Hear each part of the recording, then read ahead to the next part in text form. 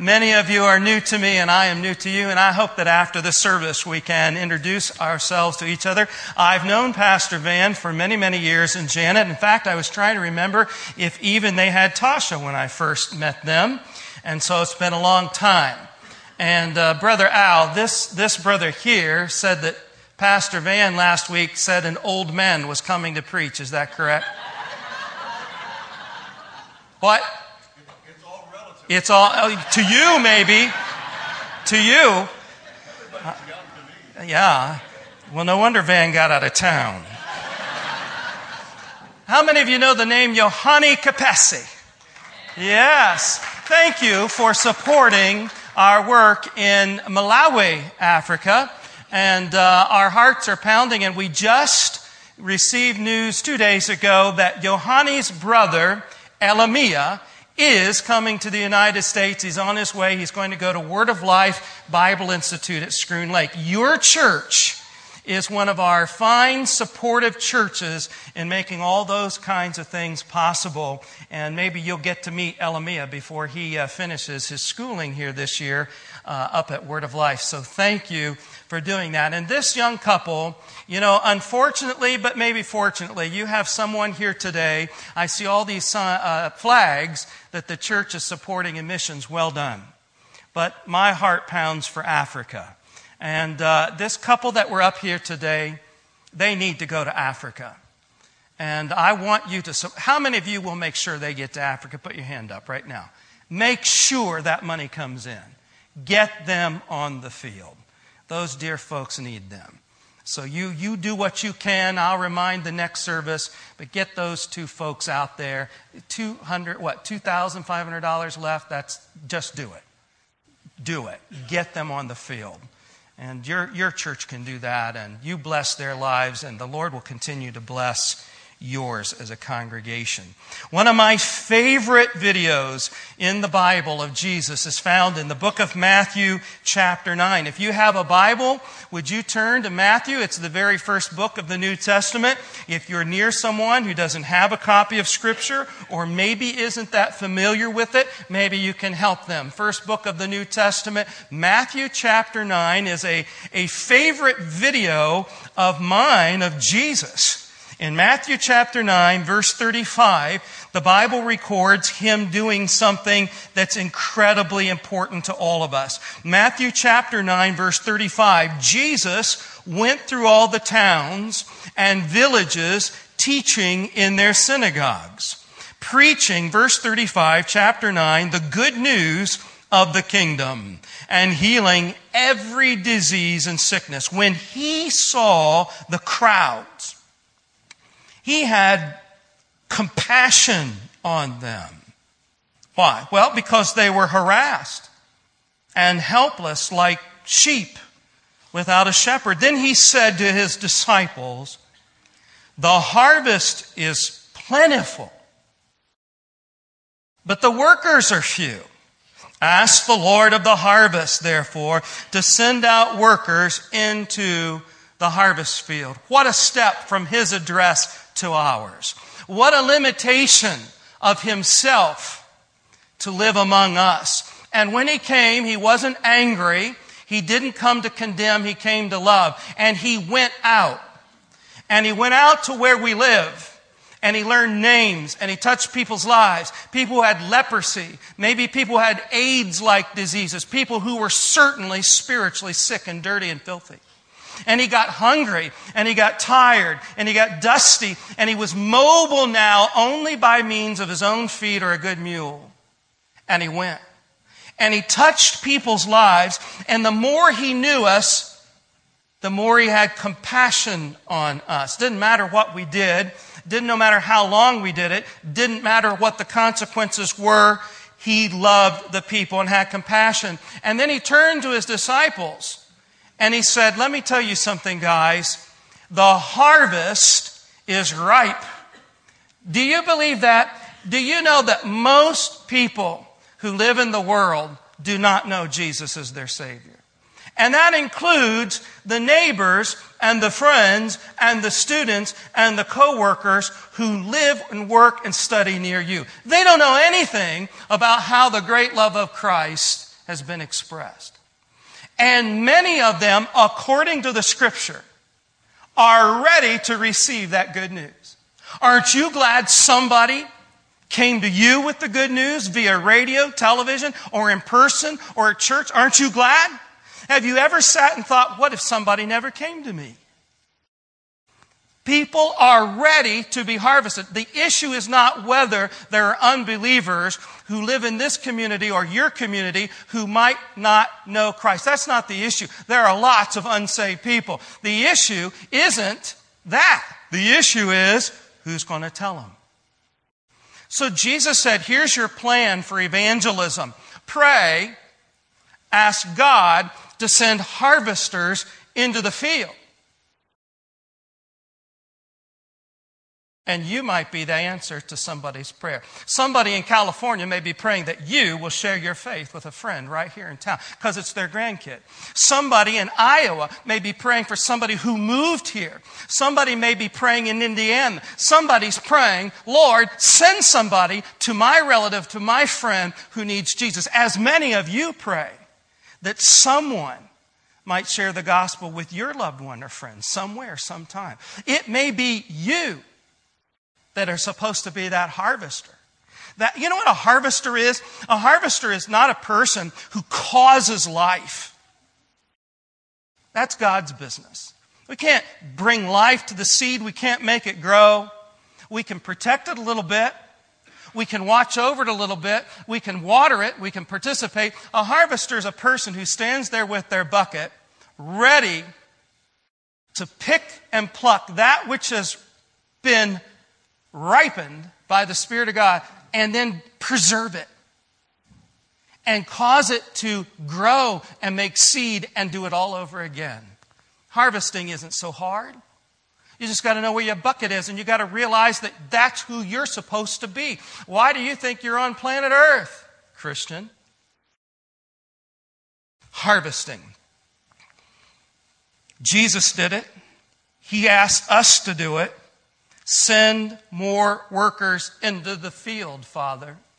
I was in junior high school when my father, who was a foundry worker, he actually made patterns for wheels for trucks. And what you did was he drew this, and then they would create a mold, and then they would put this mold and surround it by sand, and then they would pour molten steel into the mold, and they would make the rims that the tire goes around for trucks. As you see the trucks moving on the road, it's the metal part. My father designed those. And he worked in a hot foundry. In fact, the people around him nicknamed themselves foundry rats. They were a rough crew. I worked there one summer. Tough stuff. And my dad loved the Lord, and he would work 12 hours a day, 6 days a week. He'd get up 4 in the morning, go into work, come home 5 in the evening, and go to church and be involved. And you never knew how hard he worked until I went one summer and worked with him. And that guy worked hard in a hot, dirty, sandy, awful place. And so you can imagine when one spring my father said to us, that is my mother and my sister, 4 years younger than me, bright red, curly hair, freckles on her face, that he had gotten good news. We're having a family meeting. So we all got in the living room. He said, guess what? I've been awarded 4 weeks vacation the entire month of August. And we are going to go as a family away, and we're going to have a great time. Susan and I were just ecstatic. We knew what we were going to do with Dad's vacation. We could see ourselves living with Mickey for a month. I don't know how your family takes vacations. Our family in those days, you hooked a camper. You know what I mean, camper? A trailer on the back of the car, click, and you drove and you slept in the, you know what I'm talking about? And that's what we would do. My father said, no, stop, no. We must pray about what do you need to pray about? Nope, he said, I'll get back to you. Oh, man. I knew we were in trouble. When in about 4 or 5 weeks, he came down the hall after a brief moment with Mom, and Mom looked pert near to tears, and Dad was beaming. He said, family meeting. We gathered in the living room. He said, I have decided where we're going to spend the month of August, family vacationing. Where, Dad? Corbin, Kentucky. That's how I felt about it, too. Corbin, Kentucky. Home of Colonel Sanders. In those days, the freeway didn't even go into that area. It was terrible. Corbin, what did he mean? His sister, my Aunt Virgine, married Uncle Bill, and Uncle Bill and Aunt Virgine, with their 8 children who were poor in Dayton, loaded up their car, moved from Dayton down to Corbin, which is a long drive. And my Uncle Bill said, okay, he was starting to go blind. He had a tumor on his leg. He said, this is what we're going to do. We're going to live off the land. He was born and raised in that area, so he took the family back to that area. And what did that mean? He drove down this road, up a logging road, overlooked a mountain, and said, I'll buy it. The idea was they were going to harvest the wood off of the land and then put some crops in there and live right off the land. As he was paying for the property, the old farmer who owned it said, but Bill, where you live? And Bill said, what's that? And the farmer said, well, it's my unfinished 2-car garage. And Bill said, sold, we'll live there. And so he moved the family into a 1-room shack. And they cut off the back of an old bread truck and moved that up against where the garage door should go, and that became the family closet. They put bunk beds in and threw blankets over them and bookcases, and those were the walls. There was no running water. There was a little well about from here to the street, the road that you turned off of to come into this parking lot. You had to walk to. There was a hole in the ground. And that hole was a tube. Some of you old-timers know exactly what I'm talking about.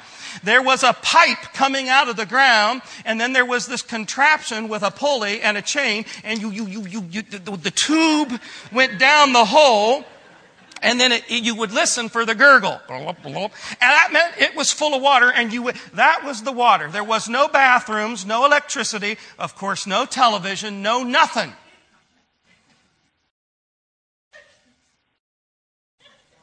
When they got down there and established themselves, they were Old Order Nazarene. My Uncle Bill was a voluntary associate pastor at the Old Order Nazarene Church. They loved Jesus with all their heart. They told everybody about Jesus because that's all they had to tell.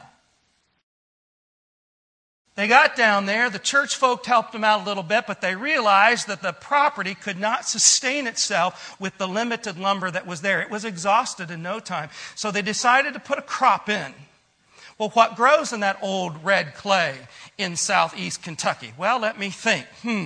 There's only 2 crops that grow there. One is tobacco. Ain't no Old Order Nazarene pastor going to grow tobacco, no matter what people say about it. The only other thing was my Aunt Virgine found out that cucumbers grew well there. The Heinz Pickle Company would send anybody who would do it free seeds through the mail. And then if you planted the seeds and the seeds came to maturity, those cucumbers, why then you would harvest the cucumbers, go to the fairgrounds in the summertime, and then you would throw the cucumbers on the shaking machine, and Pittsburgh would call and say what size they wanted that day, and they became pickles. And you could work, well, they did, from sun up to sundown, and take these pickles in and take them in and take them in. And if the shaking machines were told, we only want this size, they threw everything else away. It was a gamble. So my Aunt Virgine took their 1 horse and hooked it up to a plow they had. She took the neighbor's plow that she borrowed and hooked the kids up to that one. And she plowed out several acres and planted it in cucumbers. Guess what month is harvest time for cucumbers? August! My father was saying, we're going to spend a month in Corbin helping them pick pickles. This was one unhappy camper right here.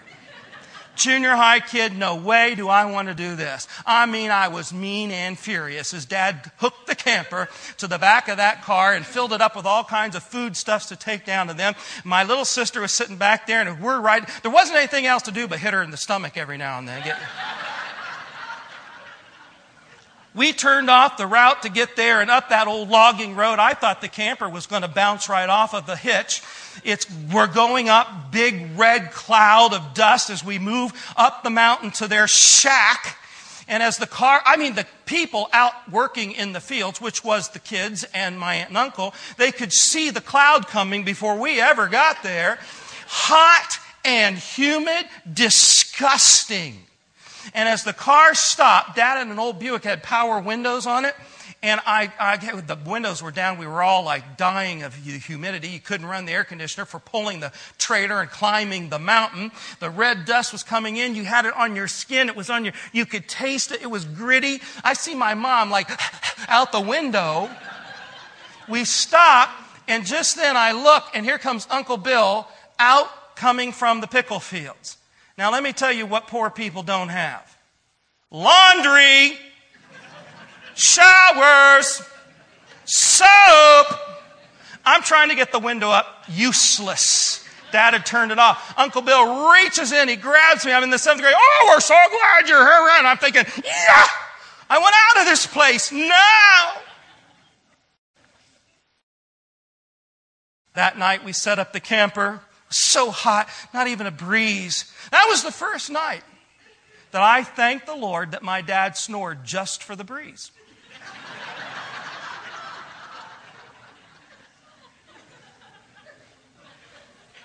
This was not my idea of vacation. It was not my idea of living. It was not my idea of a lifestyle. This was foreign to me, disgusting to me, interruptive to me. You're in Matthew. Turn to Matthew chapter 28, to the back of the book.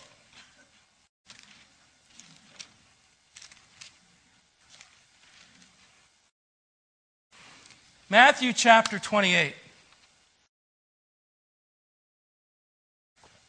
Last chapter.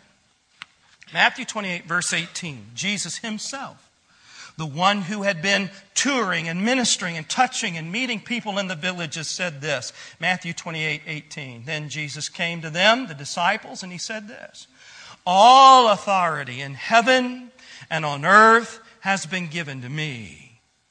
Therefore, go and make disciples of all nations, baptizing them in the name of the Father and of the Son and of the Holy Spirit. And, verse 20, teaching them to obey everything I have commanded you. I am surely with you always to the very end of the age. He still loves to go with us to the harvest field. No one here, not me, not nobody, could imagine coming from his address to ours. Must have been more than a challenge. Dusty, dirty, poverty, spiritual poverty. And Jesus said, I want you to go into the harvest field. It's not a request. It's a command. But we don't live like that. You know what they've got, Dave? What? Tattoos. And they put stuff in their skin. And I don't even understand their language. They say they're speaking English. Couldn't tell that to me. And they don't even eat our food. You should smell what they're cooking. And they don't look like us.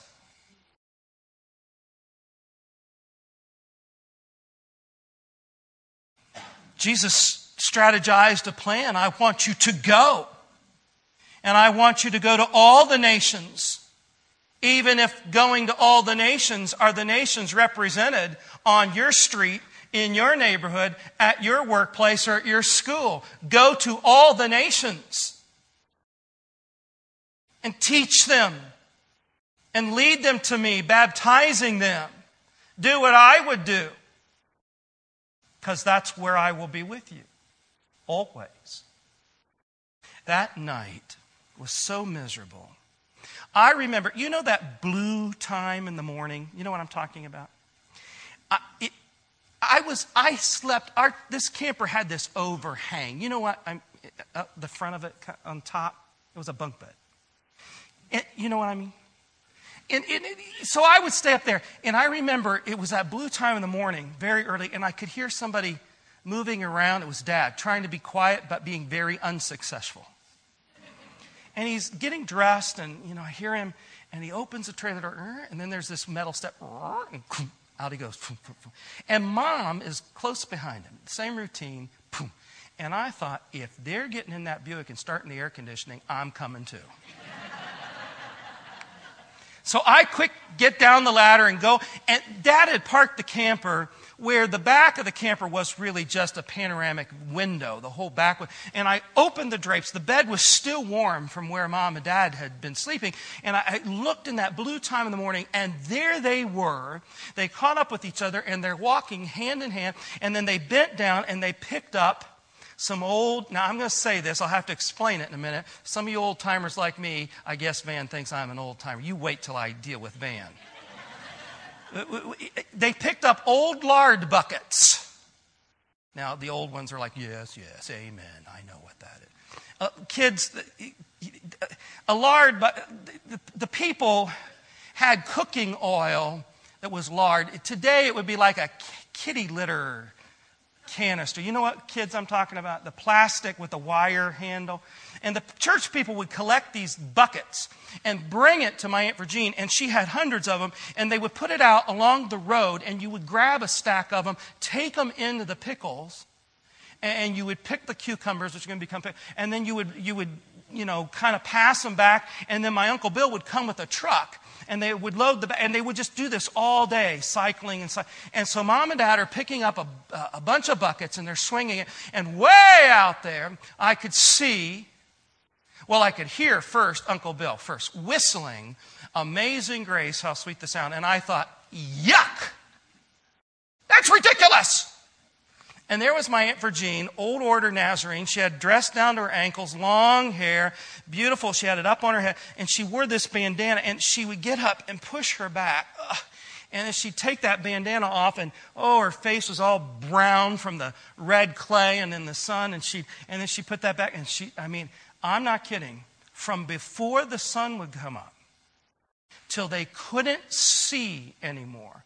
My little cousins were kindergarten and less, and their job was to make peanut butter sandwiches and draw water from the well and bring it back. You didn't come in till you couldn't see anymore. And I don't know, the old timers here will tell you this, cucumbers literally will grow overnight. And so if they kind of wanted the medium size, you had to work hard. You're talking about acres with 10, 12, 15 people working the whole thing. I couldn't believe this. And I thought, as a junior high boy, ain't no way I'm having, this is not my idea of vacation. And I shut the drapes and went to bed right there. Well, that old hot Kentucky sun came out because it's August, and that camper became a toaster oven, let me tell you that. But it was much cooler in there than being out there. The pickles, they're disgusting. So I opened the drape. I am not, here comes my father. Dun, dun, dun, dun, dun. He's walking very purposefully to the camper. And I'm thinking, I got to do something. I got to do something. Because you see, what I had been doing while they were picking, my dad had bought a block of ice and put it in this little refrigerator thing we had in the camper, and Mom had laid a thing of crispy cold milk in there. And then on the third drawer on the right, I opened up fresh bag of Chips Ahoy cookie. And I was sort of eating Chips Ahoy cookie and drinking cold milk, watching them all pick pickles, thinking I could do this for a month. And then my dad's coming, and I'm thinking, I got to ditch this stuff fast. As I'm trying to put it away, he didn't come to the door. He came up to the window. Son, what are you doing in there? I had to think very quickly. Well, Dad, I'm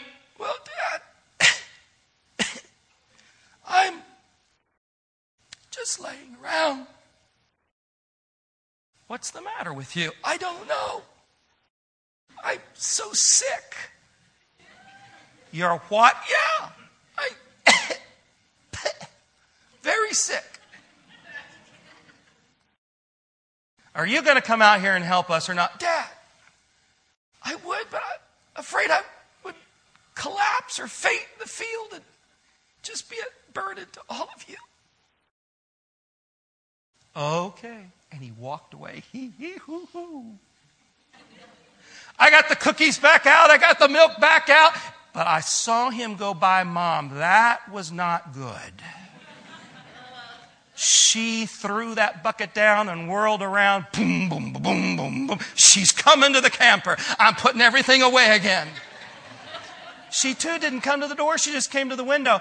All right, what's going on in there? Mom, I know you're worried about me. I'm not so worried. What is the matter with you?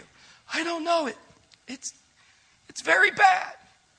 Well, you were fine yesterday. I know, it came on so suddenly. Are you going to come out here and help us or not? Mom, if I did, I might give it to other people. All right. And off she went, and out came the cookies and milk again. And I'm sitting there. As a believer and as a Christian, life really is like living in a camper. It's supposed to be. This is not home. We are ambassadors for a kingdom to come. We are not citizens of this planet, nation, or community. We are passing through. We are supposed to be a people who can answer the call, where are the harvesters? Here we are. If you have a camper, if you've got cookies and milk, it is not for you or me to sit around and get spiritually fat and to get spiritually disconnected with the very harvest field that God has rolled your camper up to and parked you at. How dare we leave our front doors and think of them as home? And how dare we see our property line as a place that no unbeliever should ever cross? For every believer here has been given a camper and has been given milk and cookies for the purpose of strength and mobility to be in the field. That's why we're here, to glorify Christ and to win the lost and disciple them to Jesus. Why in the world do you think you've been given the health and resources that you have been given? So Jesus laid upon us in Matthew 28 a command. Go into all the world. That is not a request. And it's more than a strategy. It's a command. If you don't know where your bucket is, and there ain't anything in it, and you're full of milk and cookies today, looking out of your picture window, watching someone else do the harvesting, you are sinning against the Lord. But Dave, I'm not an evangelist. My main thing is to pray that Billy Graham will never die. Oh. You don't have to be an evangelist. Most people aren't. It's a little harder to find, but I want you to start moving back in your New Testament, Matthew, Mark, Luke, John, Acts. Get to the Timothys. We're going to find the little book of Philemon. Okay, so if you get to 2 Timothy, then Titus. Philemon's so short it has no chapters. Philemon. You know, as I was sitting there watching my family out there picking pickles, something began to happen to me as a junior high kid. I don't know if you've ever had this happen to you. Has there ever been a time in your life that you knew exactly and precisely that of all the people in the world that you alone and by yourself were the most despicable person on the planet? That you knew you were wrong. And I was eating those cookies and drinking that milk, and I'm watching out there, and suddenly I kind of got focused on my father. I had visited the foundry as a kid. I knew what kind of world that was. And here's a man who works in heat and filth and dirt and sometimes very mean and nasty people 6 days a week, 12 hours a day. And what does he decide to do with his month-long vacation but to give it away and to be out helping his poor sister and family to do more work and to be out more uncomfortably than he would even be if he had just stayed at home? What kind of love is that? And then I looked at my Uncle Bill and my Aunt Virginia and my cousins. It wasn't very fun for them either. See, if they didn't do this, they would not survive the winter. This wasn't something they chose to do. This wasn't fun. Other kids were down at Cumberland Lake and splashing in the water, and other kids were out goofing around, but these kids were picking pickles all day or making peanut butter and jelly and drawing water. This was not fun. Now, at night, the music around the campfire, the praising of Jesus, the storytelling, it was great. But something happened to me. I thought, well, I'm the biggest creep in the world. I do love my family. So I took the milk and I threw it in the refrigerator. And I put the cookies in the drawer. Wham! And I'm getting dressed. Immediately you break into a sweat. And I get out of the trailer and I slam the door. Wham! Well, the red dust lifts off of it and everybody looks up. I am so mad. And I go out there and I find the dumb buckets, pick the buckets up. You go out there and the leaves of the cucumbers are covered with dust and the cucumbers are prickly and there goes a snake, and I hate snakes and garter snakes all over the place. And I put the bucket down and you pick up the cucumbers are like dusty and now your hand's wet and now everything's muddy, and I don't like to have that dry and it's like prickly and you get chiggers, and I hate this whole thing, and I threw the cucumber out and it bounced right out.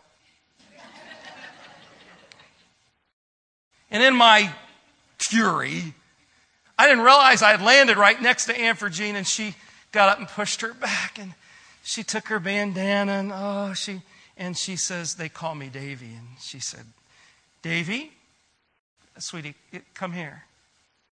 Davy, what? Well, honey, just come here. What? Well, and she drew me to herself. She said, sweetheart, I just wanted to say thank you. Thank you for giving up your vacation, coming down and help us, because if you didn't, we wouldn't get through the winter. How much you must love us to do this.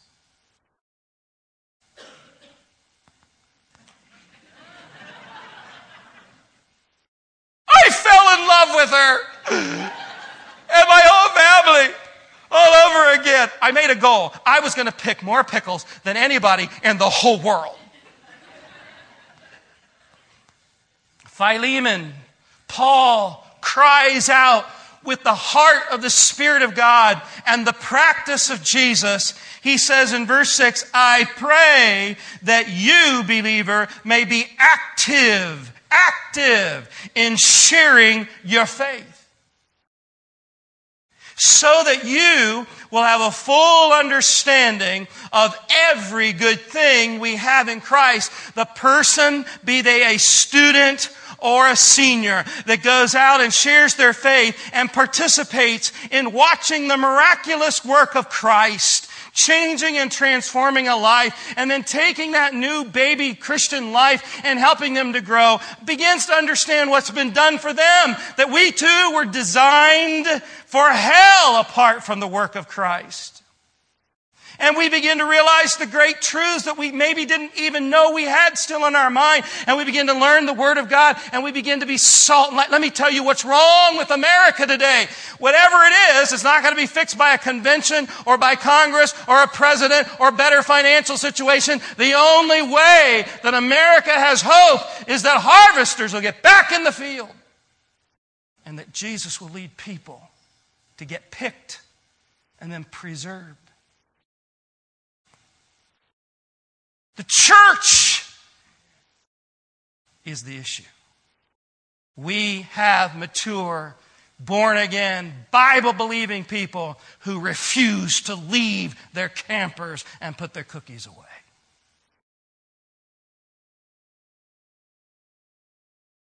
Paul says, I'm praying, I'm pleading the throne of grace that the believer might be active in sharing their faith. You don't have to be an evangelist.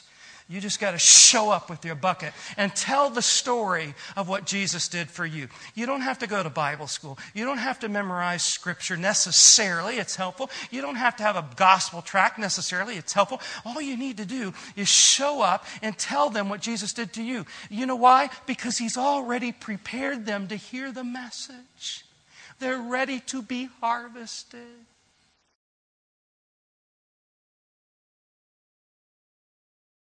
And it's a family thing. It's a Jesus thing. For us to lock ourselves in our campers with alarms and to hoard the cookies and milk for ourselves is an affront, because Jesus and the apostles and the church were commanded, leave there daily and go.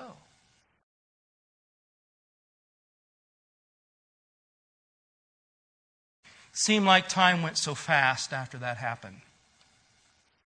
Pretty soon we were packing up the camper. What we did, we went to church with them, and Uncle Bill preached that Sunday. You think I holler? I don't know if you've ever heard an old order Church of the Nazarene man preach. They don't even breathe. It was a wonderful time, and Dad, we were leaving on Sunday, had to be at work at 5 a.m. on Monday. It was a several-hour trip. So just before the people closed in music, we snuck out, but the family came to meet us, and there were hugs and kisses. And I'm sitting in the back of the Buick, said goodbye to my aunt and everybody, and Dad's beginning to pull away. And he looks in the rearview mirror and goes, well, now what is wrong with you? Big tears running down. I don't want to leave. My mom said, well, for what? She said, for goodness sakes, it took you forever to decide to stay, and now you don't want. No, I want to live with them forever.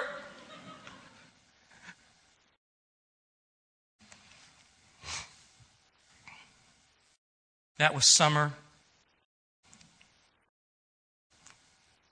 Halloween, Thanksgiving, Christmas. Their oldest son got married around early spring before Easter.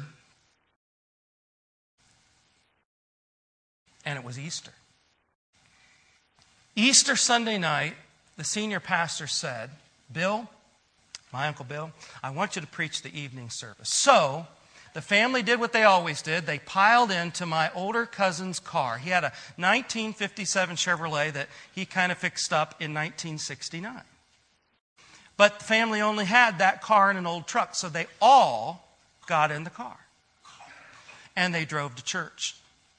And Uncle Bill preached a sermon about being people who shared their faith, the good news of the risen Savior. And he asked everybody at the end of the service to come and hold hands. They made a circle around the church, and he led them in a prayer. Lord Jesus, help us to take the best thing we've ever known and have to a world that's dying. They got back in their car, loaded up. One of the men in the church said, hey, Bill, why don't you stop by the ice cream stand? I'll pay for you guys to have an ice cream cone on the way home. So they did. While they were doing that, across the mountains, past where Aunt Virginia and Uncle Bill lived, a couple, a boy and a girl, unmarried, because they were teenagers, and she was graduating from high school. So her dad said, I'm going to buy you a brand new car, and he did. But her boyfriend was so jealous, he had fixed up his car. And so as they were getting ready to wind down on that Sunday night, the boy said, I'll race you home. She said, you're in for a time of your life. So those two kids started out. Now, in 1969, on those back hills, there were no street lights, of course, and no even lines on the road. But those kids knew those roads. They'd been driving since they were 15. And it was dark and rainy. As my Aunt Virginia and Uncle Bill, and now their 6 kids in the car, were driving home, trying to see out. The car was all steamy. They're sitting on each other's laps, laughing. As they began to come up the hill to turn left into their old logging road, the girl and her boyfriend had been speeding who knows how fast. And he would get ahead of her, and she'd see his taillights, and vice versa, and off they would go. And just as my cousin Steve was getting wham!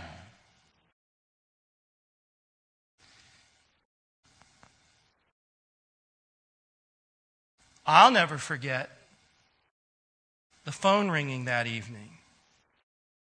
My dad sitting down looking very ashen. And him saying to the police officer, all of them?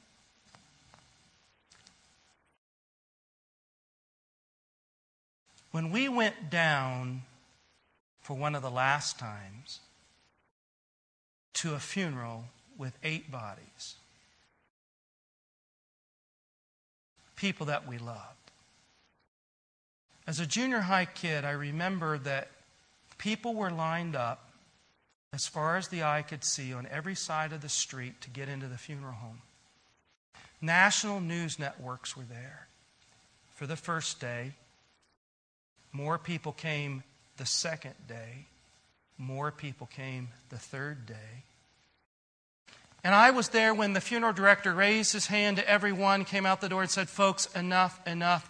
This is the end. People were waiting in line as far as you could see to pay their respects. And he shut the door. A little old man bent down and looked at me. I was sitting on a parking stump with my other cousins. And he said, son, are you family?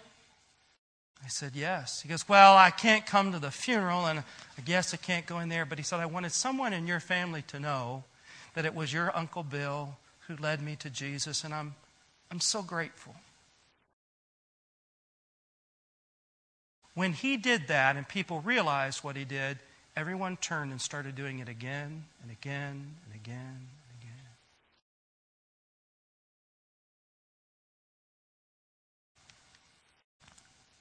Romans chapter 10.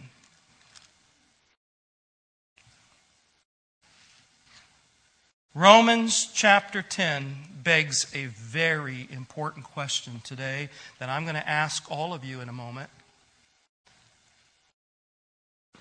In a few minutes, I'm going to ask you to be willing to find your bucket and report to duty to the harvest field.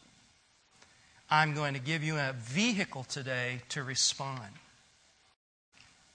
But I want you to examine this question first in Romans chapter 10, verse 14. Romans 10:14.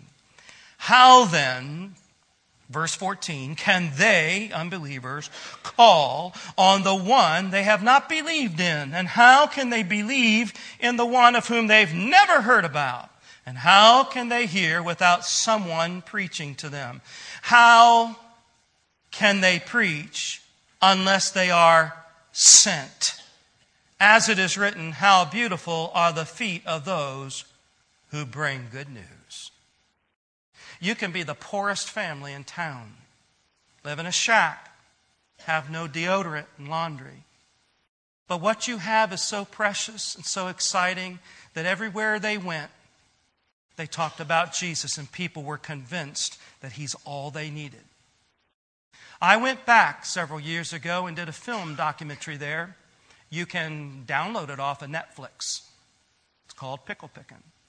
And after 30 years, I interviewed people who went to school with my elementary-aged cousin who's now with the Lord And these people are now 40, 50, 30 years old, and they still weep and talk about how Bev tried to invite them to know Jesus.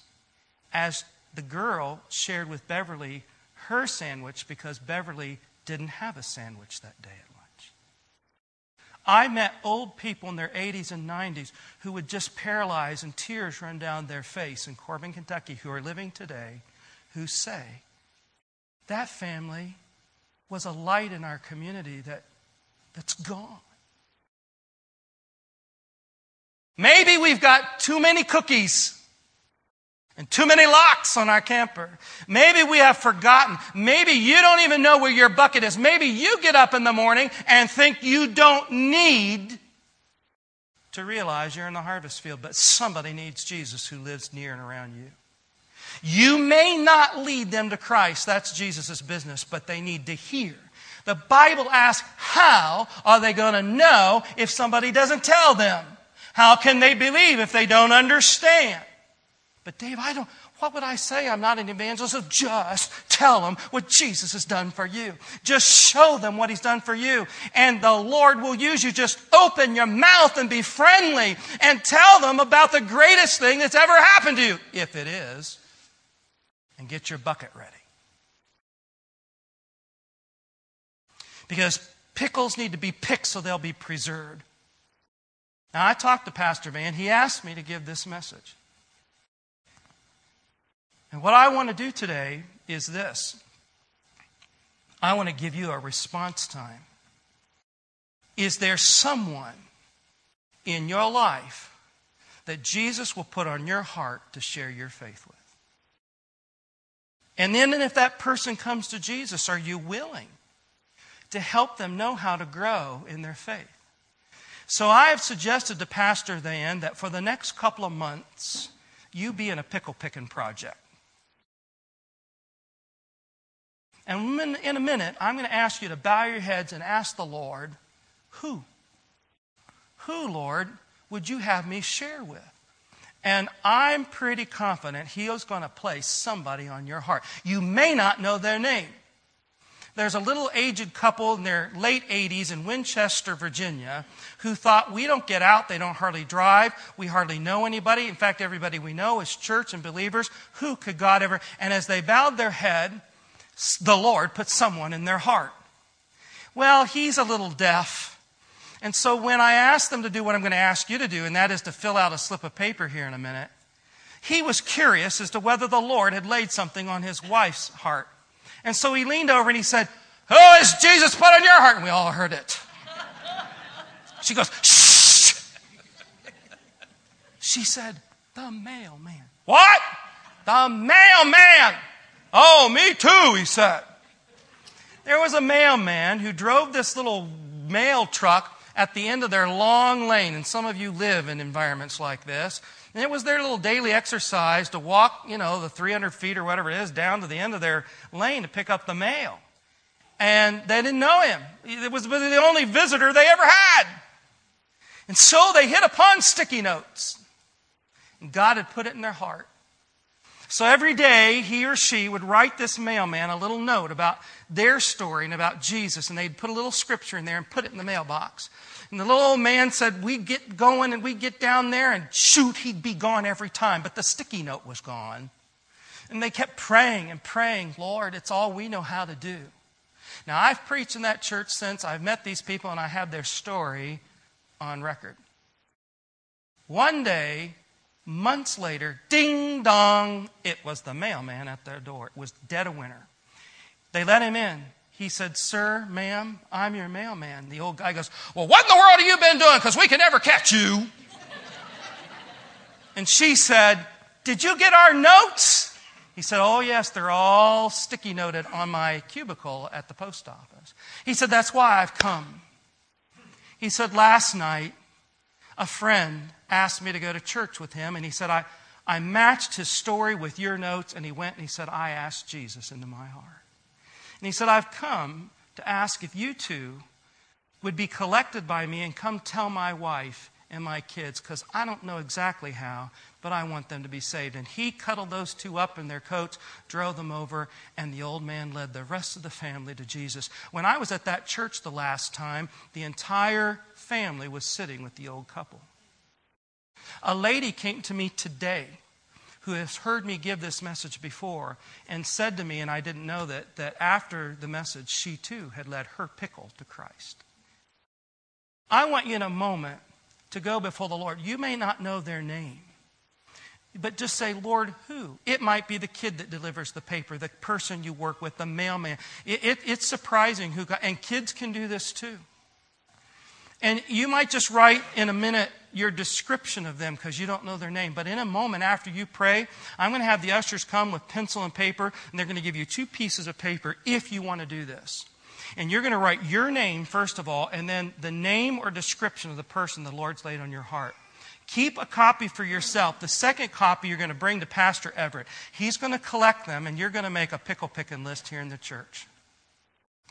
And Pastor Van or others are going to get up in a week or 2 and begin to say, okay, did you pick your pickle? Are you trying to pick your pickle? And so he's going to come. He's going to say, okay, let's see. What was your name? Jim. Let's say God lays on Jim's heart his buddy Bob. And so Jim writes Bob. And so Pastor Van, in a week or 2, you're going to have a big pickle list that the whole church can pray about. And he's going to get up and say, okay, is it Jim, did you say? Okay, Jim, how's it going with your efforts to pick the pickle of Bob? And Jim's going to say, well, hey, it was where I was. What, Jim? We didn't quite hear that. Well, I was, and I didn't. What? You chickened out? And I want this church to grab the heaviest hymnal you can find. No.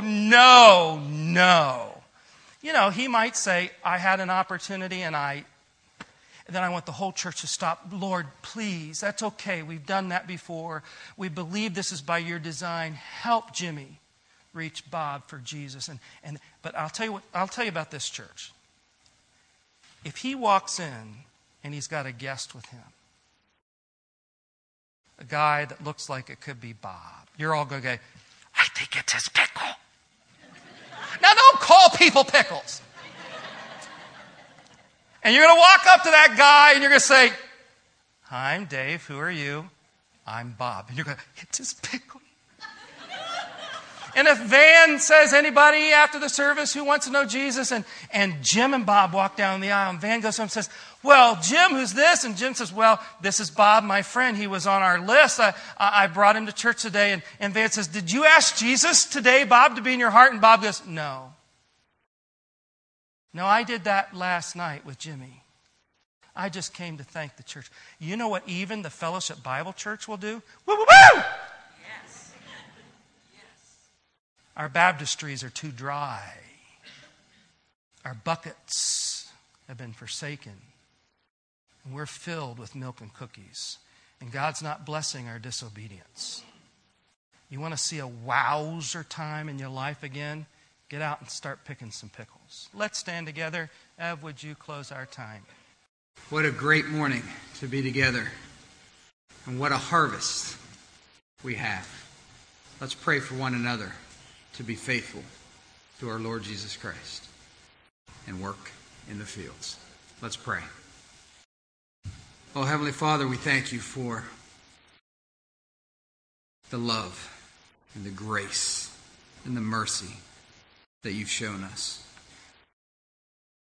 saving us, that we have the hope of our future with you, the hope of heaven, the hope of always being in your presence. What a day of rejoicing that will be. Father, help us to have the courage to be faithful and to share and to work the harvest so that people will know, so that people will understand that they need a Savior. Thank you, Father, for challenging us in this way. May you find us faithful. It's in Jesus' name I pray. Amen.